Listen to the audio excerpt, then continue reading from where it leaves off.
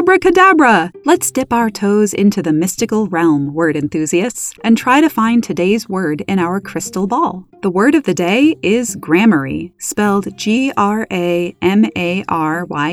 Gramarye is a noun that means occult learning or magic. Author Cecilia Dart Thornton features gramarye in her fantasy novel The Ill-Made Mute, first published in 2001.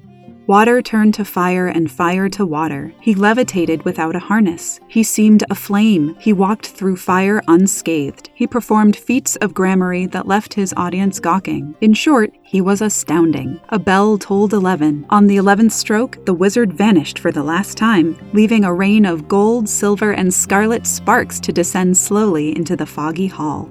Gramarye and its sibling grammar derive via Old French and Latin from an ancient Greek adjective that meant knowing one's letters. The story of how an ancient word for knowing one's letters evolved into gramarye, grammar, and even glamour is full of semantic twists and turns. The sense, knowledge of letters, shifted to the broader definition of the study of how a language's sentences are constructed, and this is the definition of grammar today. In the Middle Ages, because grammar was taught only among the upper classes, grammar became a symbol of general higher learning, which also included subjects such as astrology, magic, and the occult at the time. Glamour and gramarye are simply variants of grammar that kept this connection to magic, though glamour later shifted again to refer to enchantingly good looks.